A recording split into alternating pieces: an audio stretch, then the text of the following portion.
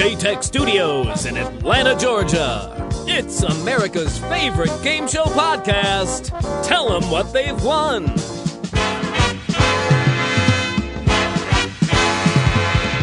And now, here are your hosts, Tom Bastak and Mike Jacobs. Hello and welcome in. It's America's favorite game show podcast. Tell them what they've won. We're the game show guys and your hosts. I'm Tom Bastak. And I'm Mike Jacobs. Hello, Tom. Another uneventful week? I don't know. How's things been with you? Oh, I think in terms of game shows, it's been a very eventful week. Well, okay, that's fair. I was trying to talk more on the personal level before we dove into business, but that's fine. That's fine. No, I agree. I would say on the personal level, it's been relatively uneventful, except that we had a ton of rain. I don't know if you've heard about the North Carolina mountains got crushed with Fred. Literally, the town over from us got washed away. Oh, goodness. And there's at least at this point of the recording, there's at least 4 people dead and at least 5 more missing, and it doesn't look good. Terrible. And it's awful. So our hearts go out to Haywood County, especially the towns of Crusoe and Canton, who have had just a lot of awful stuff to deal with. And they don't know what's gone on there, Mike, but it's crazy. I mean, they say that the banks literally have 15 foot high of debris on each side of the river. Good Lord. Yeah, it's crazy. So outside of that, we had very uneventful, but Fred coming through made that eventful around here. Now, we didn't go out of the house much because obviously they've got roads closed for emergency vehicles. So at that point, we watched a lot of home renovation shows, which has been Jenny and I's mainstay lately. I have to imagine, yeah. No, I've been, man, it makes me feel bad now that I said uneventful, because apparently not uneventful in many regards. Been uneventful for me. I've just been kind of sitting around listening to music, so there you go. Yeah, but see, listening to music is an eventful thing for you. That's not true. Uneventful. You know what I'm saying? Anything good this week that surprised you? I don't know if it's this week, but the newest Wolves in the Throne Room album is really good. Okay, great. Well, we'll look it up. Yeah, there you go. All right, great. All right, well, let's not waste any time. Why don't we go right into some news? Oh, wait, I do have one bit of housekeeping. Yes. Barb, I don't know if you were looking for me, and for that matter, I don't know if anybody else was, this past weekend out at Southern Fried Gaming Expo. Unfortunately, due to the mass rise in COVID, I opted at the last minute to pull out of my reservation for the hotel and the show as well. So I was not able to help those guys out, and it broke my heart. They were very appreciative. They understood. But it was just not something I was able to do. Jenny and I made the decision that being an immunocompromised household, and you understand this obviously, that it was best if we didn't make the trip. And for me, it wasn't even so much of that as it was that all the ER rooms in Atlanta, the greater Atlanta area, were full and turning away people. Yeah. And I was like, okay, well, I'm not worried about so much if I get COVID as I am like, what if I accidentally cut off my finger or something? That's fair. I mean, yeah, at this point, like anything requiring a hospital visit is going to be a giant ordeal just because that's where everybody is. I have a very good friend named Jason. His dad was taking out the garbage last week, cut his ankle, cut it to the point where it was so bad he couldn't stop the bleeding, had to call the ambulance. Jeez. Ambulance comes to bring him to the hospital. There's no hospitals for them to bring him to. They try an urgent care. Even the urgent care is full. Good Lord. He has to wrap it up, and they wrap it up as best they can, and he has an appointment with the doctor the next day. At that point, it's too late for stitches, and now it's probably going to take 3 months for that wound to heal. Now, I don't know about I'm not a medical guy. I don't know about anything when it regards to that. And I don't know if there's anything he can do to speed that process up or anything else. I don't know. But all I know is that he couldn't get the ambulance to get him to an ER, and that scares me. Yep. Anyway, that's enough of that. Let's move to news with Christian. How does that sound? That sounds good. Let's change the pace a little bit. Cool. All right. Light up your cigarette, crack open a beer, put the kiddos to bed. From chaos around the world to carnage in your very own front yard, it's time for the news. Thank you, Tom. Thank you, Mike. This is the news brought to you by BuzzerBlog.com. The game show fan community, especially the European game show fan community, is mourning the loss of Sean Lock, a famous stand-up comedian, writer, performer, and game show panelist over the past 15 to 20 years on various game shows. QI, 8 out of 10 Cats, the spin-off 8 out of 10 Cats Does Countdown. Just a hilarious guy. Passed away at the age of 58 due to cancer. And, he had made an appearance a couple years ago after an extended absence on 8 out of 10 Cats Does Countdown. And a lot of fans had noticed that he was bald, his voice was a little bit weaker, but no mention was made that he was struggling with his health. So this seemed to have been a private battle that he was going through. Channel 4 in UK all day was airing the best of Sean Lock, 24 hours straight of just his most famous appearances on all those shows. He was one of my favorite comedians of that type. There's a certain sphere of comedians that appear on all these panel shows in England, and they're fantastic at it. His incredibly dry sense of humor, I thought, was such a good fit for all those shows. I'm going to miss him. Also, honorable mention to a 2-episode documentary they did a few years ago called Sean and John Go West. So Sean Lock, his unofficial comedy partner John Richardson, took a trip to Louisiana during Mardi Gras, and it was a 2-episode documentary just following their adventures in the deep south of America, and it was unbelievably cool to see them interacting in that kind of environment. Gonna miss him. Awesome guy. I didn't even really know who the guy was, to be totally and completely honest with you, until I saw a bunch of people tweeting about it today and yesterday, and they were talking, or it wasn't today and yesterday, it was earlier this week.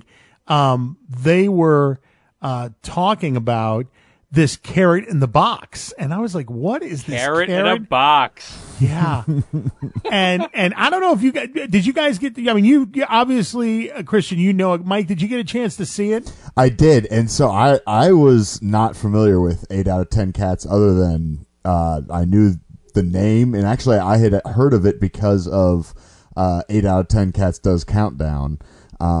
Which I feel like we should clarify, because that sounds really confusing if you don't know what this is. It's 2 separate panel shows, Countdown, of course, being the popular British game show, and then 8 out of 10 Cats is a panel show, so you sort of combine the two into the 8 out of 10 Cats Does Countdown. But yeah, so anyways, back to your point. Yes, I did manage to check out that clip. It was great, and I will definitely put them up on the website this week, both that one and the second one where they have the rematch. And they're just amazing. I mean, absolutely amazing.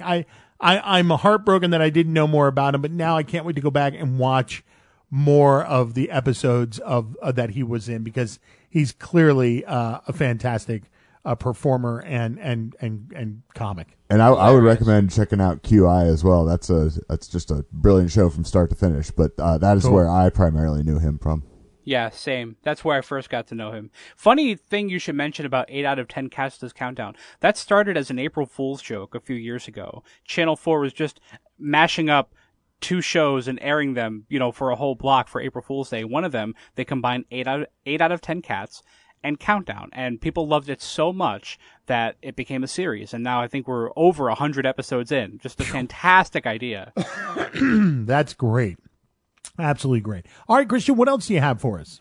Well, this one is sort of off the radar. I don't know if anyone on BuzzerBlog has received confirmation of this yet, but we're getting word that in preparation of the upcoming season of Jeopardy, there are a lot of changes afoot, some of which I'm sure we'll talk about in just a little bit. But there are some specials planned, some for college professors, some for college students. They're doing the college tournament a little different this year.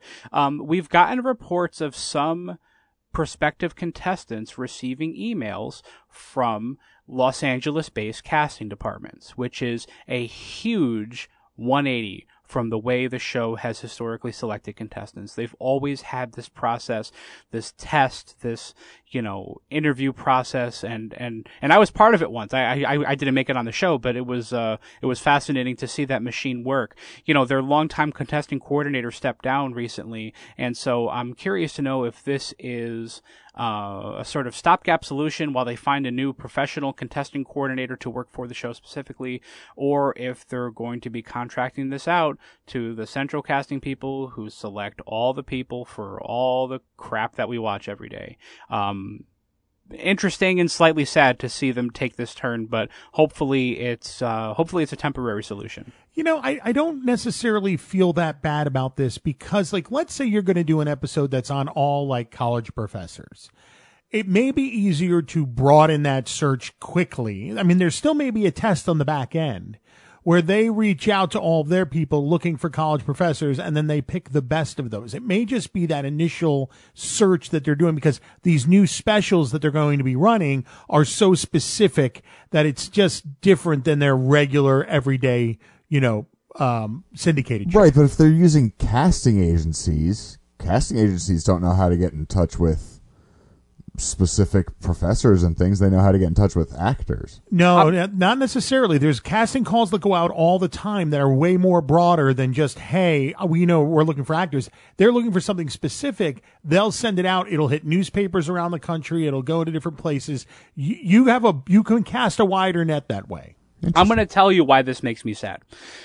There are people like the current champion on Jeopardy, who in the midst of all of this chaos regarding the hosting and the producing in the new season, it's completely gotten lost that this guy, his name is Matt Amodio, has like over $400,000 in winnings. Like he's easily in the top 10 highest ranking money winners of all time on that show. I believe he's the third now, right? He's way up there. People like him. People like James Holzhauer, who won, over $2 million. People like Ken Jennings, who won 75 games. Those are not the people that Central Casting is looking for. Those are not the people that would make it to Los Angeles and make it through that entire process, because they're not your traditional, everyday, stereotypical game show contestants. They don't fit the mold. They fit the mold of a Jeopardy contestant, and Jeopardy knows what they're looking for in those contestants. So I'm concerned that looks and personality will matter more than actual talent at the game. So that's why it brings a lot of concern from my end. I'm not worried yet. We'll see once we get the first special up and running, and we'll talk about it. And we'll be like, yeah, it was a crap show. All right, so fine. Again, I think it's interesting to me that you kind of had that same approach with the idea of Mike Richards being host, where it's like, we'll see what happens, and if it doesn't work, then they have an out. But again, it's like the idea of like risking ruining a show like this over a, potentially poorly conceived plan. That's a huge gamble to be taking. They may have also not wanted to mess with things while Alex was still alive, and therefore this is like their opportunity to finally change what they've been wanting to do for 10 years. Well, and honestly, I think that's more what we're seeing, and I would not be surprised if we are like witnessing the beginning of the downfall of Jeopardy, honestly. Yeah. All right, Christian, what about this week in game show history? Well, this week in game show history, we are going back. See, I thought this might be appropriate to celebrate a person who is the exact opposite of a certain new host that's been in the media lately. We are going back to August 25th, 1921, all the way back to the birth of one of the most famous MCs and producers in the history of game shows. We're talking about Monty Hall. Now, we've done a lot of talking about Monty Hall in the past, and we've gone over the fact that he was born in Canada, met Stefan Hados, produced Let's Make a Deal, their biggest success, hosted that show, hosted Split Second. We've, raised billions of dollars for various charities throughout his life. We've talked about all of that. So what I thought we'd do, to celebrate the birth of this incredible figure in game show history, is talk about some of the more obscure shows he's either hosted or produced throughout his career. So I figured we'd start with one of his very first opportunities to host a show. He had just come from Canada. He was a hockey announcer up there, and this is one of the first shows he did in America. So this was called Bingo at Home. And Bingo at Home was exactly as boring as it sounds. It was literal bingo. It was half an hour of him calling numbers and B9. Right. And, making conversation in between. You can see that little bit of ad-libbing skill that he definitely sharpened as host of Let's Make a Deal. But that was one of the first shows he had ever hosted. And of course, Let's Make a Deal. We won't gloss over that too much. But 1963 to 1977, biggest hit he ever had. First huge hit with Stefan Hados, his production partner. And then in the early 60s, he was the host, and they called him the mayor of Video Village. And Video Village was a giant life-size board game that took up the entire studio floor. And there was a golf cart to take players from beginning to end. There was a drawbridge, and there were buildings, and they created this environment in the studio. And Monty Hall was one of the hosts of this show. That sounds awesome. Really incredible show. They came out with a home version of it that was pretty much a replica of the set in a game box. And that show produced by Heater Quigley, who went on to create the Hollywood Squares. And that was one of their first attempts at making a show that took a regular game element and just made it larger than life. So you had a big board game, you had a big tic-tac-toe. They were incredible producers, and Monty Hall was an incredible host. There was a show he did in the 1980s called I Predict. I Predict never aired, and they shot a couple episodes of it, but it never aired. And it was a word game where the puzzles hinged on puns that were framed as headlines. So if one of the clues was Ronald Reagan now eats Big Macs, you might say, I predict that Ronald McDonald becomes the White House chef. And that was the correct answer to that puzzle. Whoa. So it was, It was really out there and really, really cool. And again, never aired, but it's just an unbelievable idea. That kind of sounds like it would be a wait, don't tell me game, but like way harder than any game they've ever had. Yeah, definite learning curve, and maybe that has something to do with the fact that it never caught on and never aired. But yeah, I Predict was another one. We can go back to the 70s for one more. There was a show called 3 for the Money, which I may have mentioned as part of a Stump the Chump a couple weeks ago. 3 for the Money was a show where you had two celebrities. Each one had two contestants on their team, and both teams would play Monday through Friday. They play for the whole week.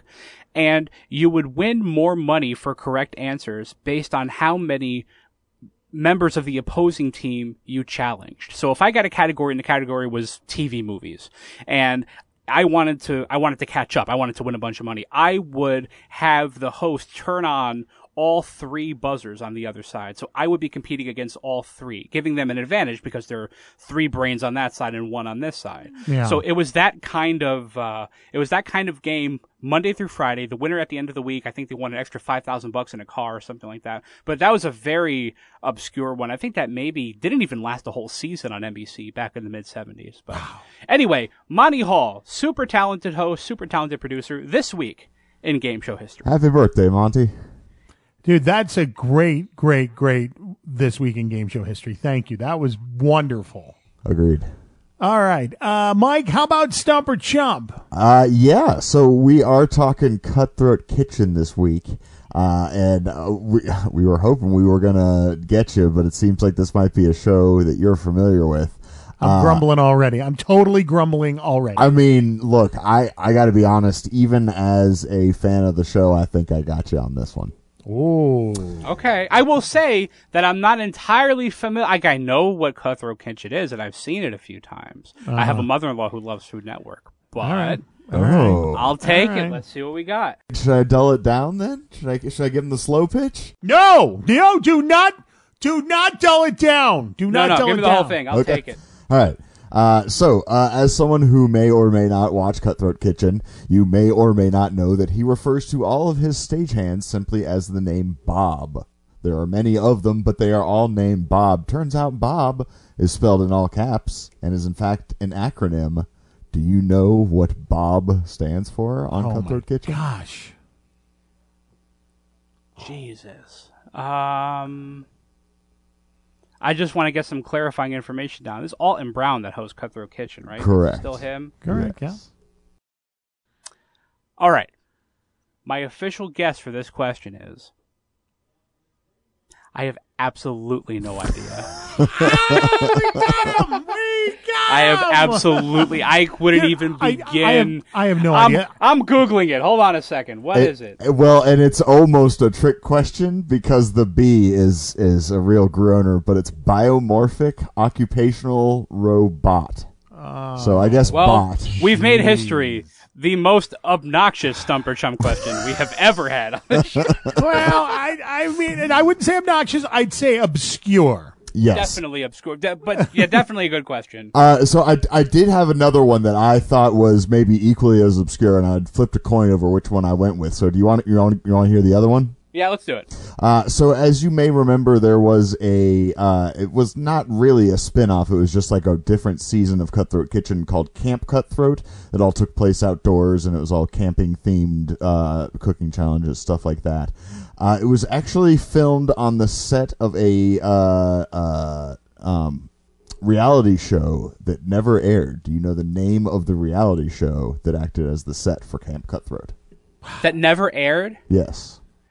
The only Fox reality show that never aired that I can think of, and if we're thinking of like the mid-2010s, the only one I can think of would be like Utopia, I think it was called. Utopia is the correct answer. Was it? Okay, but that's not because I knew the answer to that question. That's because that's the only unaired Fox reality show I could think of. Okay, well, the fact that you knew that, I mean, that is amazing. Okay, well, it's a half stump this week, Mike, because that's a pretty good question. Fair enough. Half a stump is better than none. Thank you. And look, I gotta be fully honest. The only fact checking I did on this Bob thing was look at IMDb.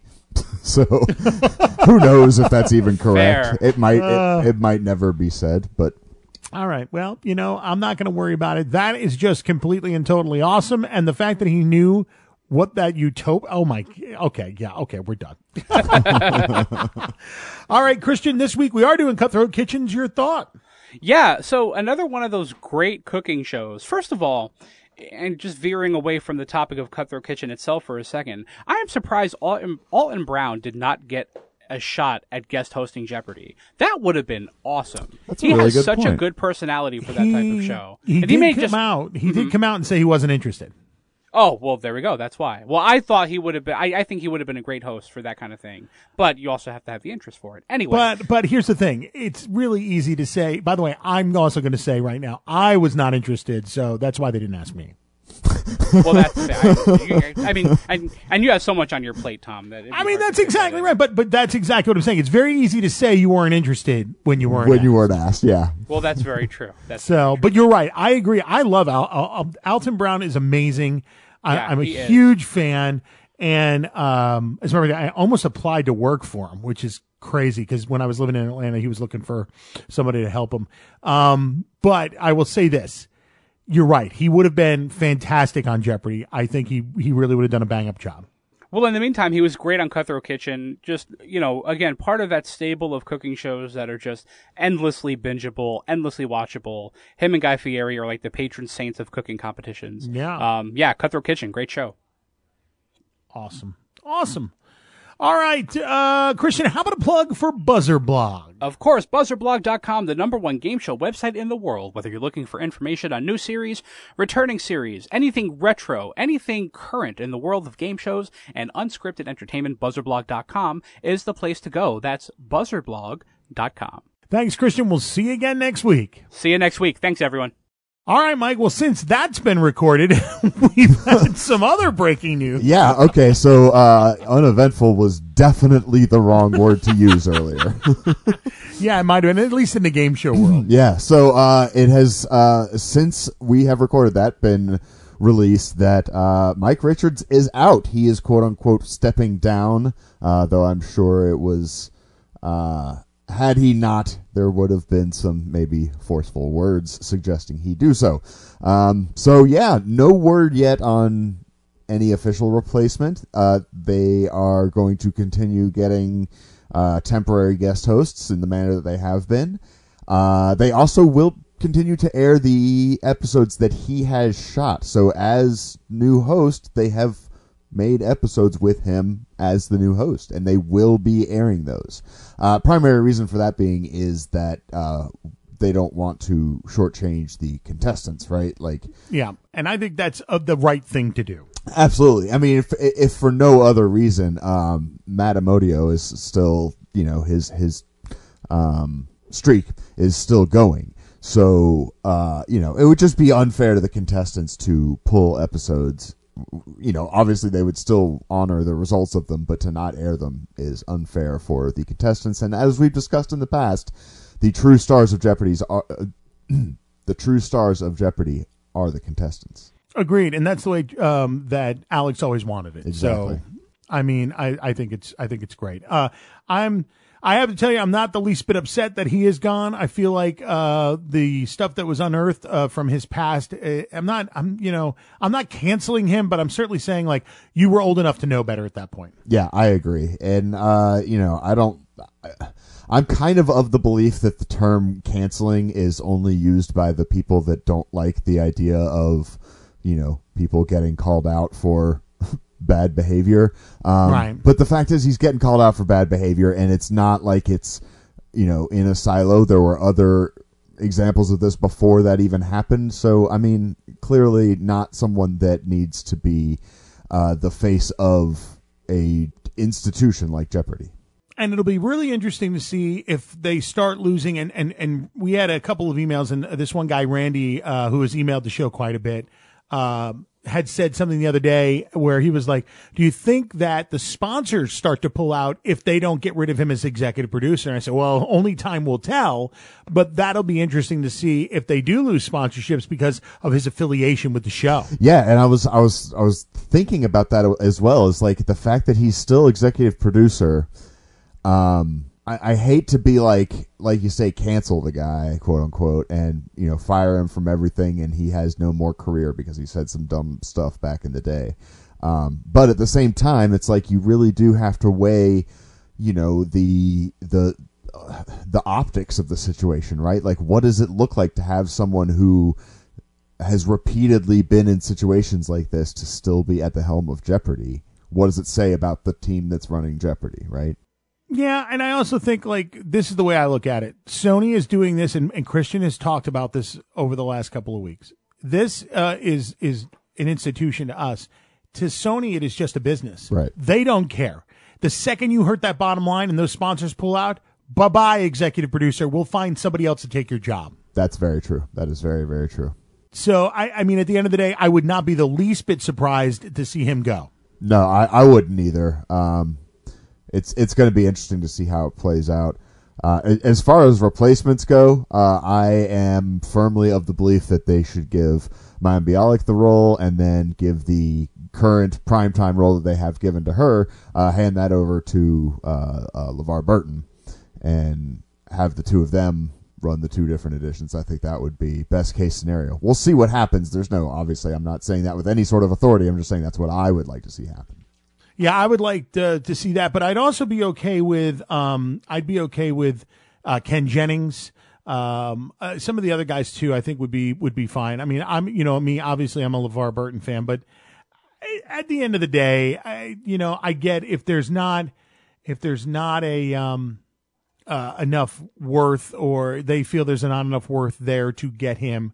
But my feeling is that there's other people that are on that list that would be wonderful too. Absolutely. All right.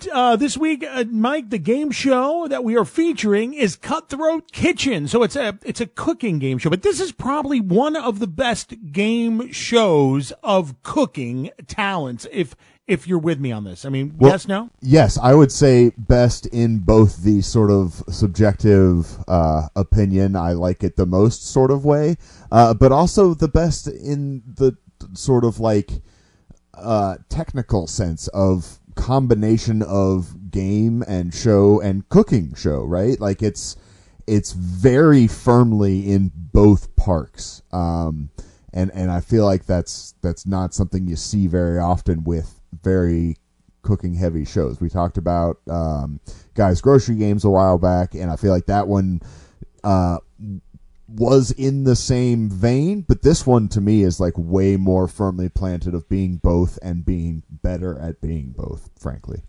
Yeah, I think the gameplay here is so amazing. I can't wait to get into it. And actually, that's what's coming up next. Yeah, so let's do it. Go ahead, Mike. Take us out. You've been listening to America's favorite game show podcast. Tell them what they've won.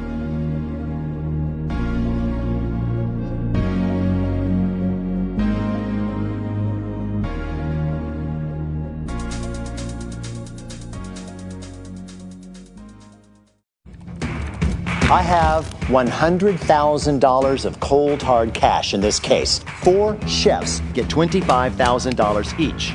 Yeah, baby. If they want to leave this kitchen with any of the cash, they have to survive 3 culinary challenges and each other. Women stick together. No, they don't. In a game where sabotage is not only encouraged, you'll be able to force one of your opponents to do all of their cooking on a camp stove. It's for sale. $2,500. $5,000. $10,000. It's a game we like to call Cutthroat Kitchen. There it is, the intro to Cutthroat Kitchen. You're listening to America's favorite game show podcast. Tell them what they want. That is the featured show this week. Mike, we've got gameplay now, and boy, I love it, but I'll let you get into it, please. Let's go ahead. Yeah, well, I'll just say the show is aptly named. The gameplay is very cutthroat. Yeah, it is. So the way this works is we begin with 4 different chefs competing head to head, all against each other. Really head to head. I mean, I wrote head to head, and then I was like, well, that's not really true.Ey're all 4 head to head. I love it. No, it's great. Please continue. I'm sorry. No, it's fine. And much like with Guys Grocery Games, they are professional chefs, but they're not like big celebrity chefs like Gordon Ramsay style, right? These are guys that. Yeah, for the judges, right? Exactly. Yeah. Yeah. So the big twist here is that they start with their prize money. They don't have to do anything. They just get on the show and they get $25,000 each. Pretty great, right? Well, of course, there's going to be a catch in a show called Cutthroat Kitchen. What happens is the first round, Alton says, here's a dish that I want you to cook. Think along the lines of just any typical cooking show. Meatloaf, exactly. Whatever. Comfort food, yeah. Right. So, yes, meatloaf and comfort food would both be a good examples because it's often specific enough that there's like key and elements that are required. Right. But it's open enough to interpretation that there's some leeway. The chefs can kind of do their artistic thing, which also could help disguise what's really going to happen in this game. But before we get to that, after they're told what they are supposed to cook, they get 1 minute to gather what they can from the pantry that the show has. It's very, very well stocked with all manner of food, pretty much anything you could want, but it's important to note that there is not an unlimited supply of foods like there are in a lot of cooking shows. So if you're within this minute that all 4 people are going through this pantry, if all 3 other contestants grab the same thing and it runs out, tough luck, you don't get that ingredient. It's interesting because I wonder what the pauses are like between like when they pick out what they get from the actual pantry to when they actually start the bidding process, which we'll get into next.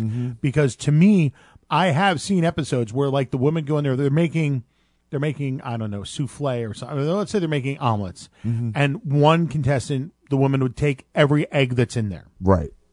And so that I don't think that happens very often where someone will specifically take everything in order to sabotage everybody else. But I mean, it's cutthroat, man. If you can do it, do it. But see, what I wonder is and this is my thing that I would love to have a behind the scenes in here, is that when they see that, do they then change what they're going to be in the bidding process to possibly affect the one person so that everybody gets eggs? Do you know what I'm saying? Yes. So, because I have seen that happen where like one person grabbed a bunch of meat, whatever the meat was, and then they came out with 3 other kinds of meat, and they all had to cook with different kinds of meat because of that thing coming down or whatever. Right. So yes. So what you're referring to here is the sabotages, and this is really the the big part of the game. So the crux of this game. Absolutely. So before they start cooking, but after they've gotten their ingredients, they have an auction. So Alton Brown, of course, the host, presents a sabotage that can be purchased by any one of the contestants, theoretically, and it is a way to hinder their opponents. Now, that is a key here. There is no...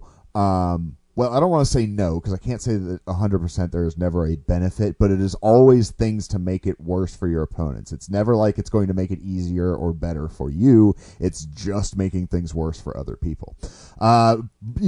Typical examples, you have to replace your utensils with something less useful, like maybe a tool set, like a hammer and screwdriver, or just a roll of aluminum foil. So that, to me, is the absolute meanest one. Like, can you imagine getting rid of a knife and having to use aluminum foil to cut stuff with? The one woman that lost all her cutlery, all her tools, she didn't lose use of like the machine stuff. So she was like slicing her potatoes with the blade from the the food processor. Right. I mean, I was like, oh, can you imagine? How do you pull the stuff out of the pot to make sure that it's hot? How do you stir? I mean, stirring would be. I feel like stirring is the easiest. I feel like you could pretty well make an Airsat spoon out of tinfoil, but that's about it. Yeah. Forks, not a chance.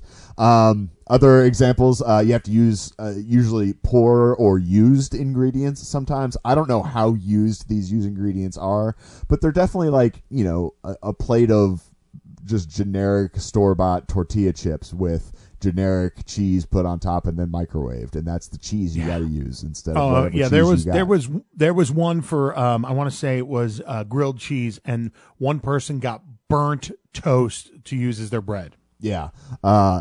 So, and sometimes the poor ingredients, though, like you say, could be used to your advantage. Like, if you don't get a key ingredient for your dish, even a crummy version of the ingredient is going to be better than nothing, right? I think one was they were making duck l'orange or something like that, and the sabotage was that you had to take away all of the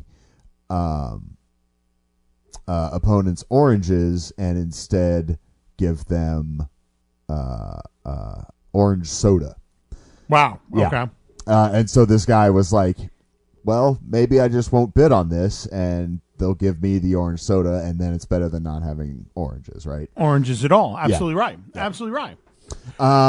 Physical restraints are sometimes common. You are, I don't know, handcuffed, or, you have to run back and forth through something, or like it just, various physical things that make it more difficult to do.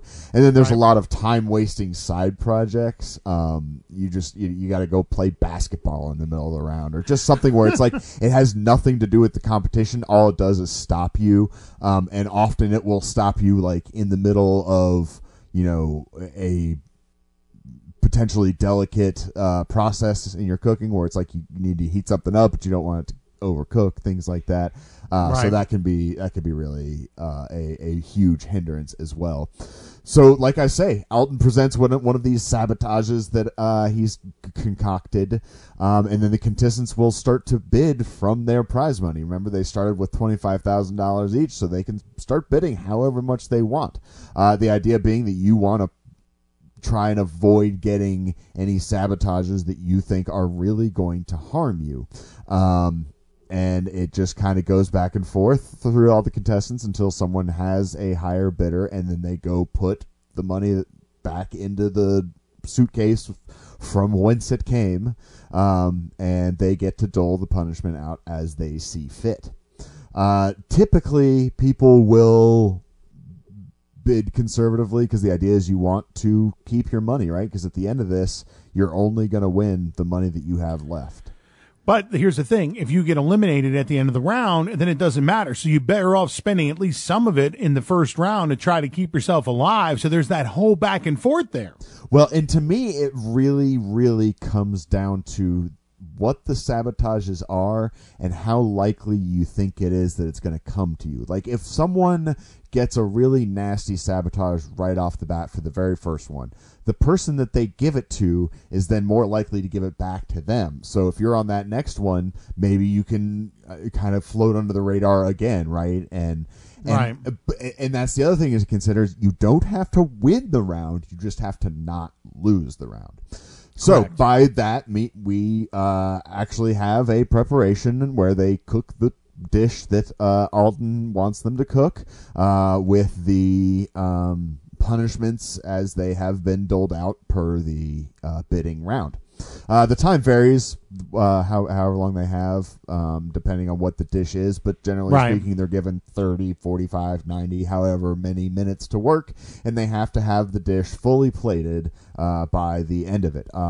And as we've discussed in other shows, I believe this means 2 versions, right? Because they have to have a tasting one and a hero or a beauty plate of showing what the actual plate is. Right. Now, I don't know that that's true. They may do the same one for both, but I can't imagine it would be really possible to do that.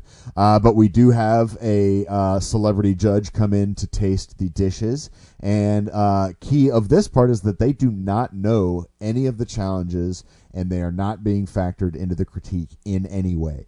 Obviously, they know what show they're on, so they know something is up. So if they something incredibly out of the ordinary happens, they could probably surmise what the challenge was. But again, they're not supposed to take it into effect. They're just consideration. Looking, Yeah. They're just looking at the plating and the taste and is it what we asked for, right? How accurate does it portray what you think of when you think of a grilled cheese with tomato soup, right? Mike's favorite dish. Exactly. So after they taste it all, the judge will eliminate the chef whose dish was least successful. And again, like you said, all their money is gone. So if you are losing because of a sabotage that was put on you, then man, maybe you should have bid more. But it's amazing how often people will have like all the sabotages and still win, or have no sabotages and still be eliminated. So it can really just come down to skill, as much as the sabotages can play. Yeah, there's 2 total sides to this game, which is absolutely amazing. Right, that's part of what I love about the gameplay of this. Mm-hmm. So you repeat this exact same process for a second round. Obviously, this time there's now 3 people competing. And then we eliminate another chef, and we go down to 2 people, and we have the final round. It's basically the same deal, except the bidding on the sabotages here will happen during the food preparation. They will go into the pantry and have their minute to shop, but as soon as they're done, they get to work. I think what makes this cool is 2 different things. Is one, they now have to worry about the bidding while they're cooking, right? It makes everything that much more high pressure. But it also makes the sabotages that much more impactful. Like, imagine if you have to give up all your cheese and you've already started making a cheese dish, right? It's like, well, now you got to stop and throw that out and start over again with this crummy cheese that they just given you, or something like that, right? So it's like a lot more high stress in this final round. And then, after the final critique, the judge is going to choose the best performing chef. Typically, they will go off of that specific round, but I suppose they could take past performances into effect as well. Or I keep saying effect, into consideration as well. And then whoever wins the game is the winner, and they keep whatever is left of their money. And in some cases, I have seen that be a very, very low amount. And they're like, yeah, whatever, I won. I got $25 or whatever. Yeah, and that's all that matters is I won. Yeah, that's all they want. Yeah, which I can kind of see that. As fun as I think this game would be if I was a chef, I mean, God, I would love to be on it even if I wasn't a chef. Like, if you put me up against 3 other people who were, like, not good cooks, I think that just the game of this would be so much fun. Yeah, it's kind of great. I haven't watched enough of it. I think I'm in season 2 or 3 right now. I have not watched enough of it to know. I'm waiting for the really good auctions to come, like where something helps you along tremendously. It's got to come at some point where they're like, here comes this pressure cooker that'll help you finish this dish faster. You know what I'm saying? And Yeah, but and I bid don't- for good things as opposed to bad things. I don't think that happens though, because again, they're referred to as sabotages, and it's Cutthroat Kitchen. Like I think True. the whole idea here is that they're punishing other people. I don't believe it ever gets to a point where you're. They would do something positive as opposed to negative. Yes, I don't think so. Now, that being said, over the course of the show, the sabotages get way more creative and eventful. Even like they become this whole ordeal, or like where, Yeah, I'd love to be the writer on the show coming up with this stuff. like I think one of them is like all your ingredients are taken away, and instead you get a bunch of stuff in a giant like cooler filled with ice water. So anytime you need an ingredient, you got to go fishing around in this cooler full of ice water to find the thing you need. And when you find it, it's going to be like canned beans anyway. So it's not like, it's just, they just get wild with it. Wow. Well, I definitely love it. I think it's great. It's such a simple game, and yet it's so complex. It is. It's almost a little Double Dare like, and it's just like silliness. But the complexity of it, and the fact that there is the like, you got to keep track of your money. You got to make sure you avoid the things that you really think are going to hurt you, while maybe trying to skirt under the radar for things you think are not going to be that big of a deal. Right. And then again, like we said, you still got to be a good cook on top of all that. And there are my favorite aspect of the show are the people who get these challenges that are really hard. And they're just like, yeah, no problem. I'll figure out a way to make this work and knock it out of the park. And they knock it out of the park. I know. Yeah. I know. Absolutely amazing. It's great. All right. Well, we've got history coming up next, and there's a good part of that. And then, of course, we will rate this game at the very end. I've got some interesting opinions on it, too. Oh. Yeah, that I can't wait to talk to you about, so it's going to be fun. Excellent. It's history. The name of the game is Cutthroat Kitchen. It's our featured game show this week. You've been listening to America's favorite game show podcast. Tell them what they've won.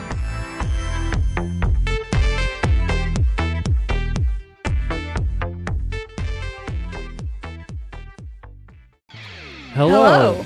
I'm Nikki, a gaming noob. And I'm Eric, a lifelong gamer. And we're are Press Any Button. Press Any Button is a video game podcast hosted by two married gamers for all experience levels. In each episode, we cover a different video game's past, present, and future while adding a fun twist. That's right. We present game challenges to each other, and if it's not accomplished, that person must show off their best rapping skills. So if you like the podcast you're listening to right now, be sure to find us on Spotify or wherever you listen to podcasts.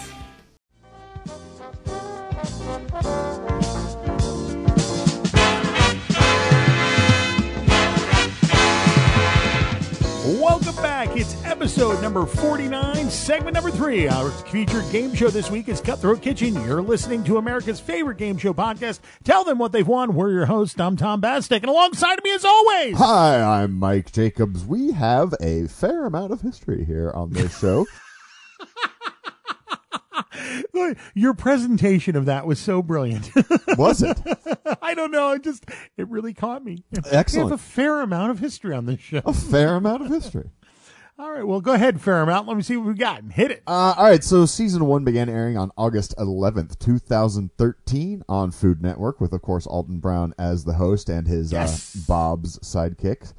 Big fan. Everybody was, apparently. According to Parrot Analytics, which, again, it's a site we've talked about before. I have no idea how accurate or what numbers these are based on. Are they asking parrots? Is that the way this works? Ooh, I hope not. But I like going back to the site because it looks very professional and it gives me numbers that I can talk about on the show. So according to Parrot Analytics, Cutthroat Kitchen. So legitimate right there. Like, Right? it just totally legitimate. I love it. Well, I'm just saying, I'm passing the buck to Parrot Analytics. If this, that's great. if, Go ahead. If this is false, blame them, not me. Right on. They put Cutthroat Kitchen in the top 84% of reality shows. I'd say that's pretty good, right? Okay, wait a second. If they're in the top 84% or the bottom 16%, they could be 17% and still be in the top 84%. Oh. That's not right.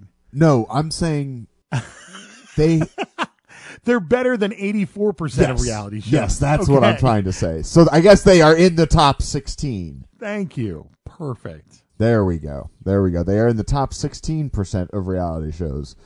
So this is why I never passed math. I, to this day, do not understand how I got through high school. Because math is, anyways. Well, it just goes to show you don't use math, kids. Just remember that. Yeah, okay? yeah. So there you are. Right, fine. right. I'm doing fine without it. Like I said, it proves very popular, and it stays steady for about a year. And then in 2014 is when they really start doing spin-off shows. Not really spin-offs in the way that you think of like a sitcom, but just like special episode runs, like a 5-episode celebrity tournament for charity. Which, to me is kind of a sign of a successful show, right? Like if you're getting celebrity chefs now to be on a show after a year, I also wonder like who those chefs were, because some people would say that depending, like if they were all Food Network chefs, you would say, uh-oh, this is dying, and they're pulling in their people who are ringers to save the show. Well, and that's absolutely true. And I had a thought as I was writing all this up, because I was like, we often talk about how the gimmick shows is often the sort of like, dying gasp of a show. That does not seem to be the case here. In any event, this celebrity one, I guess, to stretch it out over 5 episodes is pretty significant. And then they did it again in 2015. They also did a 5-part, what they called the Evilicious tournament in 2015, and that brought back some of the previous contestants, the most memorable contestants. Yeah, in other words, the biggest a-hole contestants. Yes, exactly, which I think, goes along with the Evilicious name. I think they also gave particularly nasty sabotages during that tournament. Cool. But yeah, it wasn't necessarily winners or losers. It was just who are the people who are really cutthroat. Nice. They also did what we talked about in the news, the 5-episode Camp Cutthroat tournament in 2015. It's basically the same show. They just do it outdoors so that all the cooking equipment that they have is stuff that you would have while camping, theoretically. This time around, they only did 3 contestants and 2 rounds, so a shortened version of the show. But then for the finale, they brought it back to the typical 4-contestant, 3-round format. Nice. And then they did a second Camp Cutthroat titled Alton's Revenge. That happened in 2016. And then, so this one actually had quite a bit of remixes. So first of all, I guess really it was just the last round, the top 2. Instead of the auctions of sabotages like they would normally do during the cooking event, both chefs were subjected to what they referred to as conditions of simulated warfare. I think most of this was just they were being hit with water balloons the whole time. But I have to imagine they probably played a bunch of explosion and gunfire sound effects and maybe had like things blowing up around them as well, just to make it more like hectic. But yeah, it's just they were both sabotaged, and what a weird sabotage. So again, we keep going with these gimmick episodes, but we're now a full 3 years into this show, and it's almost all gimmick episodes, I guess. June of 2016, we have a Time Warp tournament where again we bring back some previous contestants. This one specifically people who won, but they come back and do decade-themed dishes and sabotages throughout the tournament. And then later in 2016, we have a Halloween tournament called the Tournament of Terror. And I think that's about it. 2016 also sees the only thing of note I found about this show as far as like behind the scenes stuff. A contestant was eliminated due to injury. They cut off the tip of their own finger. In a round, and they had to be eliminated, and then they sort of shifted everybody up to account for that. So there you go. That'll happen, My cousin actually cut the tip of his finger off working at a... I don't even want to say because I'm going to say it wrong, and I don't want to put any specific restaurant in a bad light, but he definitely cut the tip of his finger off, and it made its way onto a customer's burger. Applebee's. Probably. It's not Applebee's, but there goes our sponsor. Right. That's why I didn't want to say a name, but it was a restaurant of that ilk for sure. Okay, great. 2016, at the end of that season, that's when Alton Brown announced that he was taking a hiatus, but it was not ended. It sort of was theoretically leaving the door open for further episodes in the future, but that kind of never happened, and in 2018, he confirmed that the show has officially been canceled, will not be renewed, no new web episodes. But there were 2 web-based spin-off series. I believe these probably ran, at least in some regard, concurrent to the show, but they still exist on the Food Network website. You can still go watch them. Alton's after show, where he just sort of interviews the chefs that were on the show and talks about their experience and their decisions and the sabotages and whatnot. Right. And then one called Testing the Sabotages, which I think is a little maybe Mythbusters-y in its approach. But yeah, it's just how they come up with the sabotages and what they do to make sure that they can work and all that stuff. And that's another thing that I did find out about this show. These sabotages are tested to death. That's great. Yeah. So they make sure that it's not something that is going to be too much of a hindrance or not enough of a hindrance, right? Like, I'm sure there's a bunch of stuff they do, and then they do it, and they're like, oh, this is no big deal at all. Throw it out. Yeah, it doesn't count. Yep. Not good enough. Yep. So like I say, no new episodes since 2016, but reruns are still airing, and the episodes are still on Hulu, so I highly recommend going to check it out. It is a great show. They're also somewhere else. I don't know. I think it's it's Discovery Plus. They're also on because okay. it's they have the cooking. They have the Food Network. The Food Network. So yep. It's on Discovery. So that's where we're watching it right now. Really like it. Really wonderful. Let's do some ratings. Mike, I'll let you go first. Okay. Well, I remember when we did Guys Grocery Games that I was like, I'm choosing this for a very specific reason, and I'll describe it more when we get to Cutthroat Kitchen. Cutthroat Kitchen. I don't remember what I was talking about.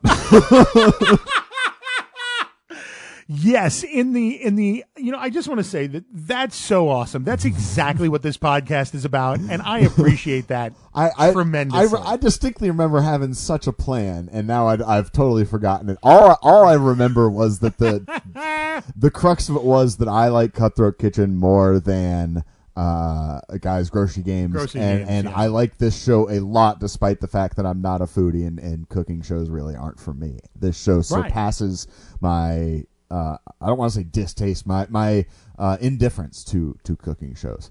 Nice.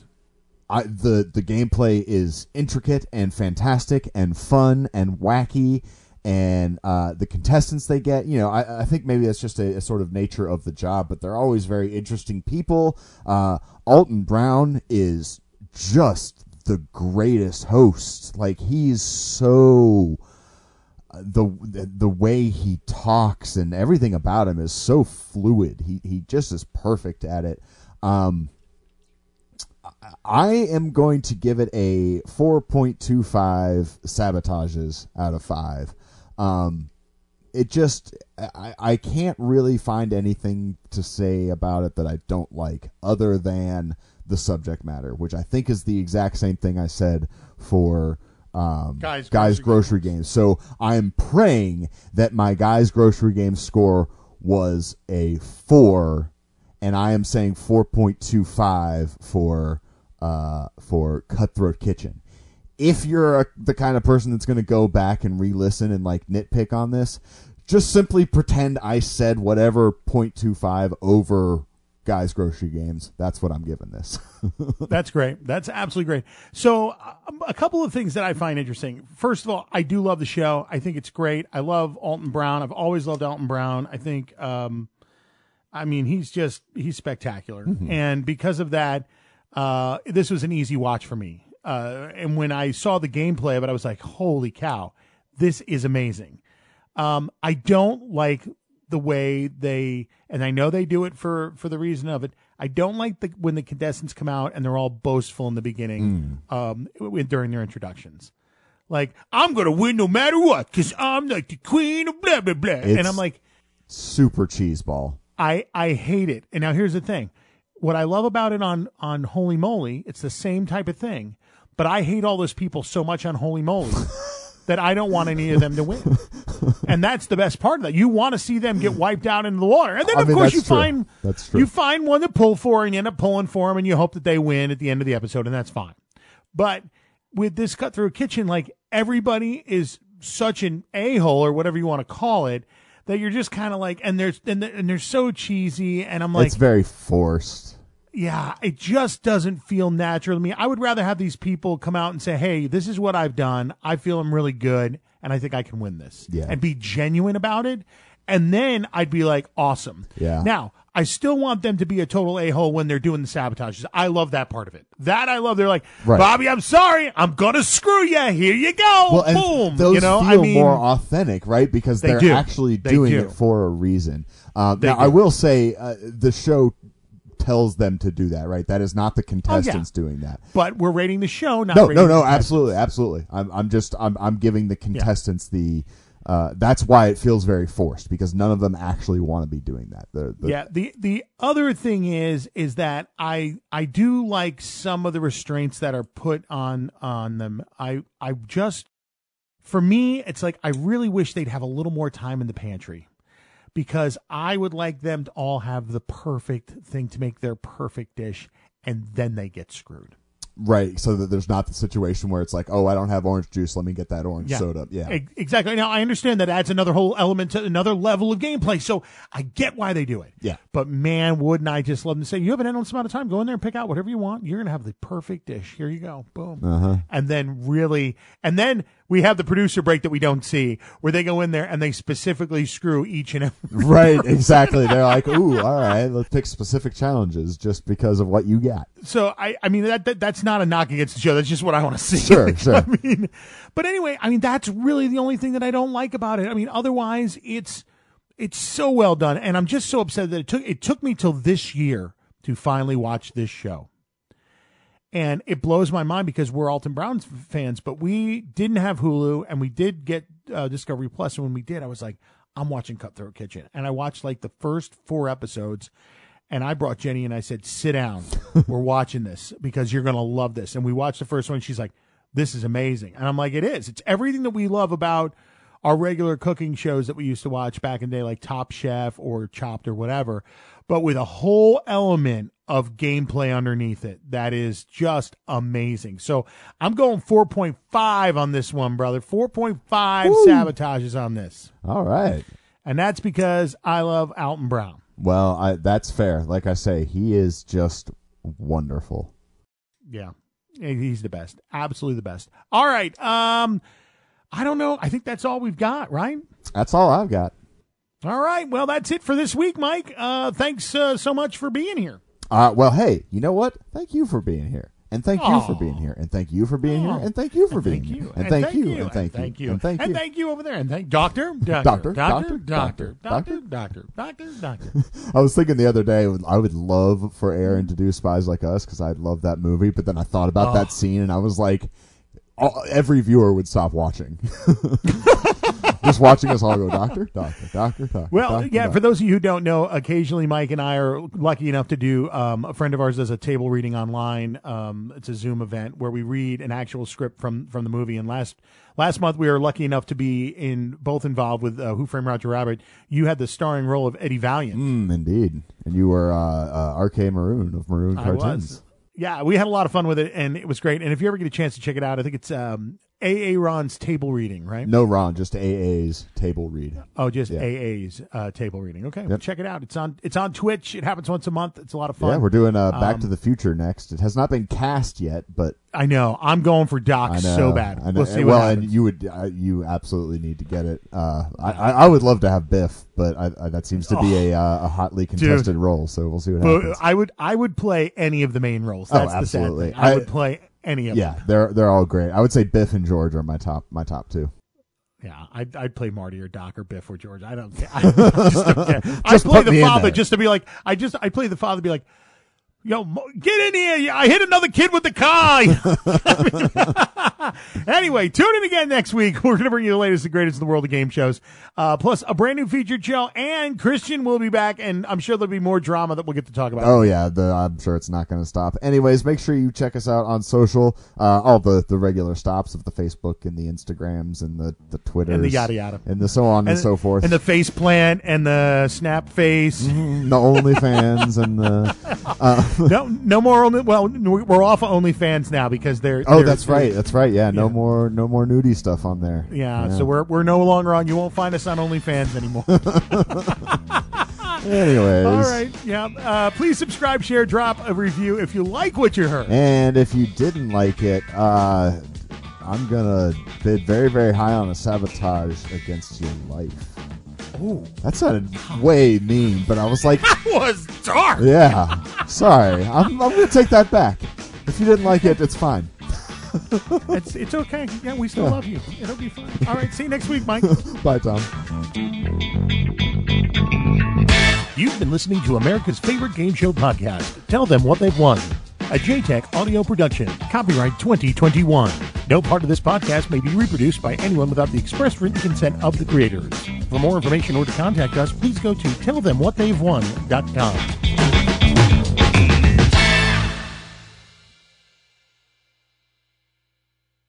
All right, Tom, what did you learn this week? You know, Mike, I think I learned that I don't appreciate. I mean, I really like that game shows were in the forefront this week, and unfortunately, it's because of Mike Richards that they were really in the forefront. Mm-hmm. But I mean, it was on CNN, it was on all these other things, and game shows are not really taken very seriously a lot of times unless there's some sort of drama like this, because they're really meant for just enjoyment and and a lot of times they're just not taken seriously. Right, there's not a lot of weight behind them.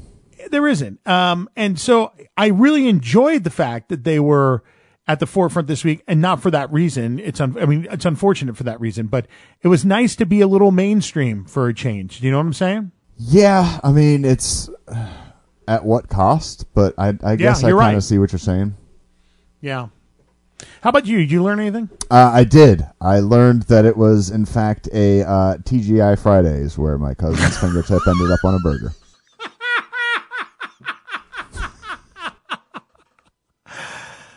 Oh, boy, there goes 2 sponsorships this week. Copyright 2021, a JTech audio production.